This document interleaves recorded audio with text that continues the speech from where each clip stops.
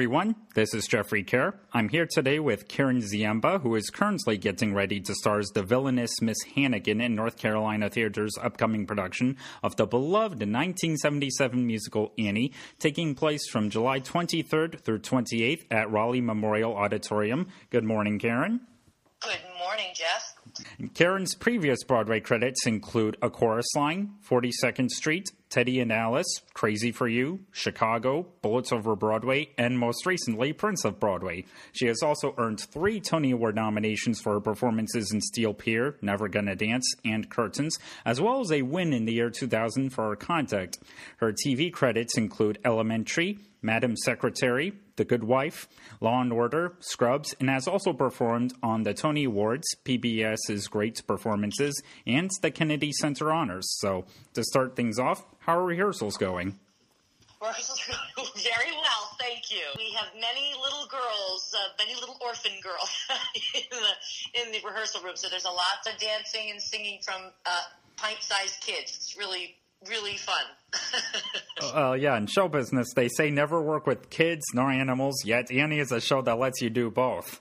I know. A lot of us, older people in the cast, the more senior people in the cast, whenever that dog comes out with that red bow, we all start tearing up. It's so fabulous. You know, I won't give it away. Spoiler alert, but the dog is one of the best things in the show, Sandy, played by Macy. And trained by Bill Berloni, who's really spent the last 40 years or so training Sandys for Annie. That's right. That's how he got started, was he found the original Sandy for Annie when it was doing a pre-Broadway tryout at the Goodspeed Opera House in Connecticut. And Bill found his niche. He was wonderful with animals, and he said, for the rest of my life, I'm going to train rescue animals for the stage and for the performing arts. And he did, and he's the best. And he's such a wonderful man. He really is. I recently worked with him in Bullets Over Broadway, and that's how we became close friends. And he's a great guy. But it's so nice to be with one of his dogs in this show. What's it like so far for you getting to put on a show here in Raleigh, North Carolina? I'm really enjoying myself in Raleigh. I've never been here. I have one of my brothers lives west of here, near Hillsborough. So I've been there, but I've never been in Raleigh proper and its environs. And it's a beautiful city. It's really a nice place. To driving around, sometimes you get country, sometimes you get horse farms, sometimes you get lakes, sometimes you get, downtown. It's fabulous here. And the people are very nice. And I really like it. Yeah, is your brother planning to come see you in the show? You bet. I got 8 people coming on Saturday night. Actually, I've got 10 people coming on Saturday night, the 28th. All right. 27th, excuse me. So, I guess going back, how familiar were you with Annie prior to getting involved with NCT's production? I have seen a few productions of Annie because I have had friends that have been part of it. And I saw the original run of Annie starring Sarah Jessica Parker. Ah. When she played Annie, that was the first time I saw it. And then I'd seen it more recently at the Westport Playhouse in Connecticut, a production of it. It's just a fabulous show. The score is wonderful. It's very eclectic, and yet it brings back sort of the feeling of the 1930s, too, which is when it is set, the time the story is set. And the lyrics by Martin Charnin, the late Martin Charnin, who just passed away, yes. They're just delicious and fun. And the book by Tom Meehan, who was one of our premier, golden age writers, just wrote this book that's so fantastic and funny and moving. It makes you cry. It makes you laugh. It's fantastic. So we're really like pigs in mud here. We're really having a good time. We really have a lot of great material to work on. So we're really lucky. Well, yeah, in fact, I should point out that the first time my mom saw Annie, it was the original Broadway production with Sarah Jessica Parker, not as Annie, but as one of the orphans, July. Okay, she moved up. well, yeah, but, I guess it's special either way, but I guess to her, seeing her just as an orphan way before moving on up in show business, that's probably special. Yes, it is. Yeah, well, she's a very nice lady, so she deserves it. I like her. Yeah. And very talented, too. As you mentioned, Martin Charnin, yeah, we can't talk about Annie without talking about him being, of course, recently deceased. He was not only the lyricist, but he also was the original director of, he directed many productions over the years, not just on Broadway, but around the world, and he also was kind of the brains behind it all. Right, he really kept the machine running, so to speak, and made sure that it was done correctly and with all the heart and technical aspects of it that were important for it to run smoothly, because it's got a lot of moving pieces and you have a lot of children in it. That's a task.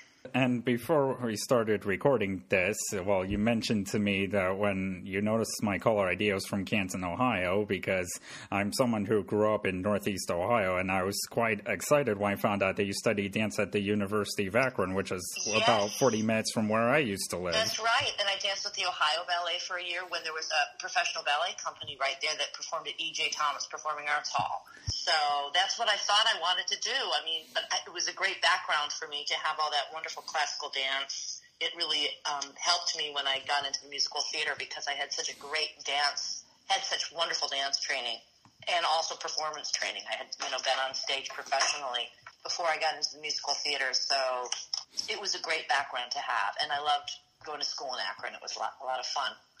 And I taught at the Canton Ballet and Canton Youth Theater, too, for a little while. That was like a job I had. I think when I was a junior in college, I would drive every Saturday. I'd come in and I'd teach like a movement class for the Canton Youth Theater and teach some ballet classes for the Canton Ballet. Well, I've been living in Raleigh for the past few years, but I am aware of the great theater scene in Canton overall. Mm-hmm. Yeah. There's stuff going on. And you've also worked a lot with director choreographer Susan Stroman, and a couple of your collaborations actually segue into some of my next questions. Well, first off, I'd like to say that, of course, you played Polly Baker in Crazy for You, and I don't know if you know this, but the girl playing Star-to-Be in your production, Carly Grissom, actually got to meet and interview her for NCT Conservatory's production of A Crazy for You a few years ago. Uh-huh. And she played the part for that? Yeah, Polly Baker. Oh, she hasn't come up to me and mentioned that, so I didn't know that. Well, hey, maybe it's something you can come up and mention to her next time. That's right. Yeah, she's very good. The cast of this production of Annie is wonderful. Mm-hmm. They've got some really great people in it, and we're all having a good time. They all seem very talented and nice and doing their job. Hitting their marks, as we say. Yeah, and I should also point out that Nicholas Drummond, who's playing Rooster, I've interviewed him 3 years ago for Mary Poppins here in NCT, where he played Bert. Right. Yes, I've worked with Nicholas in production of 42nd Street for the Lexington Theater Company. And so I've worked with Nick before. He's terrific, too. We're having a good time playing brother and sister in this one. Yeah, and 42nd Street is a show you did on Broadway in the 80s where you played Peggy Sawyer. Right. Yep. And then later when I did it with Nick was for Lexington Theater I played Dorothy Brock. Mm. So I graduated. Wow. Lucky you. Yeah. So anyway, back to Susan Stroman. One of your collaborations with her was Contact, which you won your Tony Award for. And your category that year seemed to have some pretty good company with your co-star Deborah Yates, then 20-year-old Laura Benanti, Ian Hampton Callaway, and the legendary Eartha Kitt. So what do you remember about Tony night back then from your win to the show-winning Best Musical? It was so exciting that Contact at Lincoln Center Theater won the Tony that night. It was an incredible piece. People that I speak to now that mention it to me still remember it very fondly and because the stories within the evening were so moving and funny, and I think a lot of people related to it, and especially my piece, which was about a housewife who went into her fantasies because she needed to escape her real life. And I think a lot of people related to that, too. And I got letters and mentions from many women who said, my God, Karen, that was my life. You really nailed it. That's how I, felt for a long, long time. And it was really beautiful. And so that meant a lot to me. For Susan Stroman, it was just a labor of love, that piece. And a lot of the people in that I still am close with. Any kind of a show, and a lot of them that I've done with Susan Stroman, where there is a lot of dancing, and a lot of partner work where you're actually like in somebody's arms and dancing and being responsible for each other. You become very close in many ways, literally and figuratively, because of the relationship and the bond that you create, or that naturally comes from having that proximity with somebody and having to worry about whether they're, getting kicked in the head or, or the relationship you're having as two characters. And so I find that, and also with the tone that Susan Stroman sets because of her personality and her kindness and patience and sense of fun, even though she's very demanding, sets the tone for, and it's the trickle-down effect. Everybody has this really wonderful experience. My memory of Contact is such a positive one. Plus, working at Lincoln Center Theater is such a dream. The people there are so great, and so that was a wonderful time. But anyway, the Tony Award, yes, and that was really fabulous. And I remember Eartha Kitt was sitting right behind me, and I was like, oh my God, she's going to win, she's going to win. Because she was, sort of she was an icon, and I was crazy about her. But you just never know. And then they called my name, and I got up, and I raced down there, and Rosie O'Donnell said, 45 seconds, that's all you guys are supposed to talk. Get on and get off. So I spoke pretty quickly and got off, and because you don't want to preempt somebody else's musical number. You don't want to talk too much. And that was it. And it was very exciting. And we all celebrated. It was a wonderful evening. It really was. And what was cool about it was that my very first big professional job in New York City was at Radio City Music Hall. There was a big summer show called Encores, and I was in one of the big numbers that was the Broadway number in that show.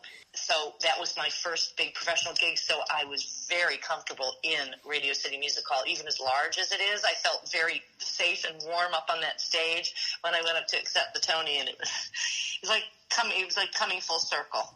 Wow. And I hope you don't mind me asking about this, but there was a bit of controversy over Contact winning Best Musical back then because it contained no original music nor live singing. It was a dance play with pre-recorded music and minimal dialogue. And there were a ton of arguments about what actually constitutes a musical, which led to the American Theater Wing creating a new Tony Award for Best Special Theatrical Events that was given on and off from 2001 to 2009. So how did you respond to all of that?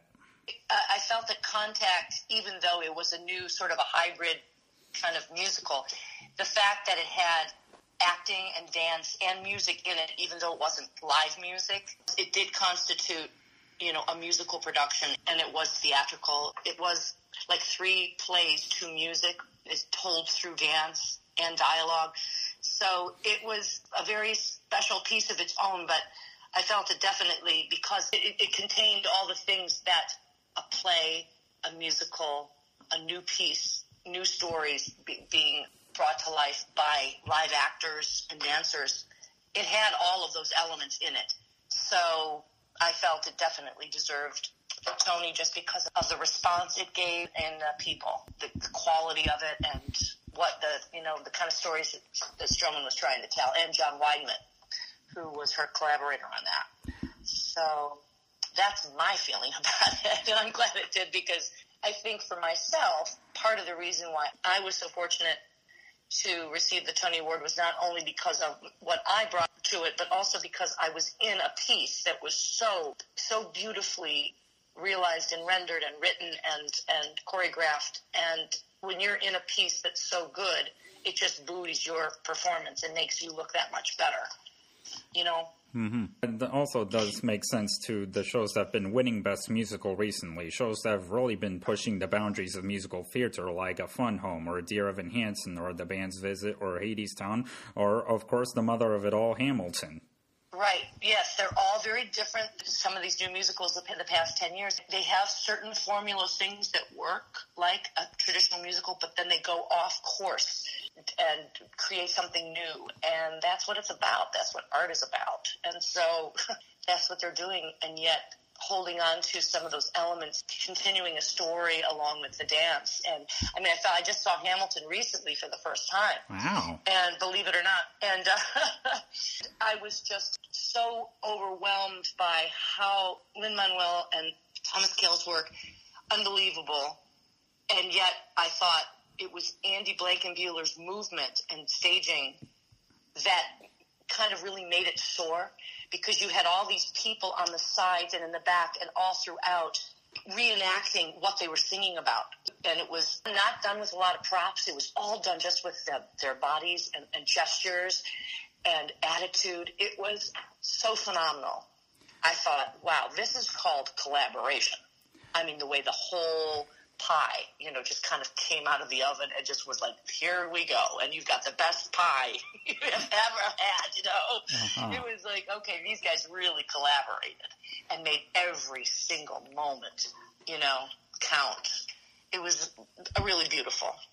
It was a really beautiful piece. Well, yeah, especially appreciate how, Thomas Kell really kept things suggested more than literal in his statement. Yes, definitely. It was, you kind of make up your own, you have your own feelings of what happened, and it's like bending history a little bit, but giving you history that you've never read about before. So it's a little bit, it's like a Gore Vidal book, it's about somebody like Lincoln, but it's there, he goes off the path a little bit. You think, ooh, could that really have happened?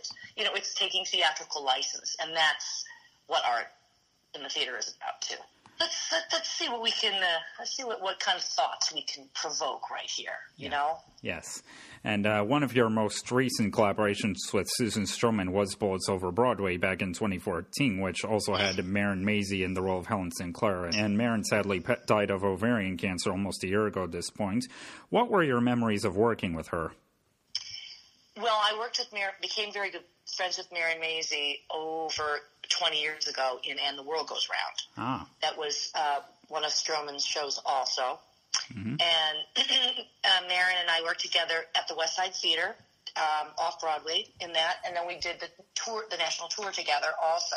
So we became very good friends, and we have been friends since then. And then when I had been approached about auditioning for Bullets Over Broadway, for the Broadway production, when they finally were going to put it into a Broadway, really going on the boards, I remember calling Marin and asking her about the piece and how much encouraging she was, saying, yes, we want you to do this. And she really took care of me. She talked to the producers, and she said, this person you should hire, and I want this girl to be in the dressing room next to me. She really took care of me. She was sort of like my big sister, taking me under her wing, because she had been involved with the project for a while already. So my recollections of Marin in that show were fantastic. She was wonderful in the show, too. Were really positive. And then, of course, soon after that, I went to see her in all the productions that she did, all of her, her concert club acts that she did at 54 Below. I saw her in The King and I when she took over. I saw her in, I can't remember the name of the play. She did the Terrence McNally play at Classic Stage Company that she was in about Nijinsky and Diaghilev. That was a wonderful play. So I continued to see her in all her theatrical endeavors, and she was wonderful. So it was just a terrible, terrible tragedy that she left this world. But she became an advocate for getting awareness out there about ovarian cancer, and she left a great legacy. And she was a great leader whenever any theatrical production she was part of. She was always taking care of others and setting a great example. She was a very special lady, and we miss her. And I just looked it up. The Terrence McNally play was called Fire and Air. Fire and Air, thank you. Mm-hmm. In conclusion, what advice would you like to give to any aspiring young performers out there? If you want to go into the theater, I suggest that you got to know right from the bat that it's not, you can't do it alone. And so everybody involved in a theatrical production from the ground up, not just the people on stage, but everybody who helps put it together, technical, theatrical, musical, whatever it is, you're all in it together, and you all must be responsible for each other and put it together as a team. It only makes the finished product that much more wonderful, and that you have to be there for each other and not just looking out for yourself. Because the next time you need, somebody to be there for you, and you never know who that next big producer director is going to be that you're working with or that you're going to school with. It's like you really have to support each other, because it ain't easy. It ain't for sissies, as Betty Davis would say. Yeah.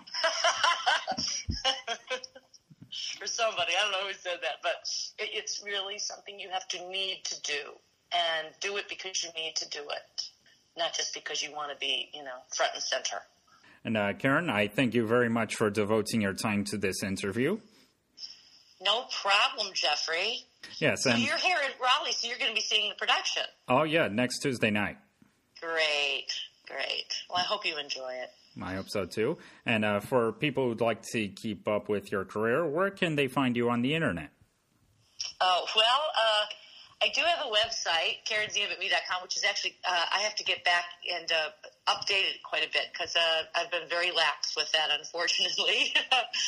But I do have an Instagram account, Karen M. Ziemba, Facebook, Karen Ziemba, which also I don't, visit as much as I should, but, I'm getting better at it. In fact, I think I'm going to send a picture from last night. I was with some of my cast members last night. Oh. We went to a wonderful place called Stir and had some dinner, and we had a good time. Okay. And we all look forward to seeing you and Annie next week. All right. Well, thank you, Jeffrey. Hey, no problem. It was great getting to talk to you. Good talking to you. Yeah, same here. Bye-bye. Okay. Have a nice day. You too. Bye. Bye-bye.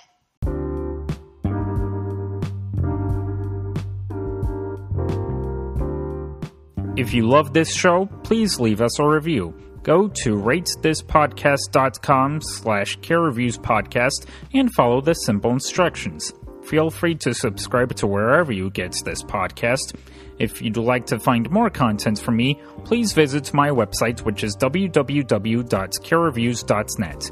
You can also find it on Twitter @CareReviews and me @JeffreyCare. Thanks for listening, and I will see you all later.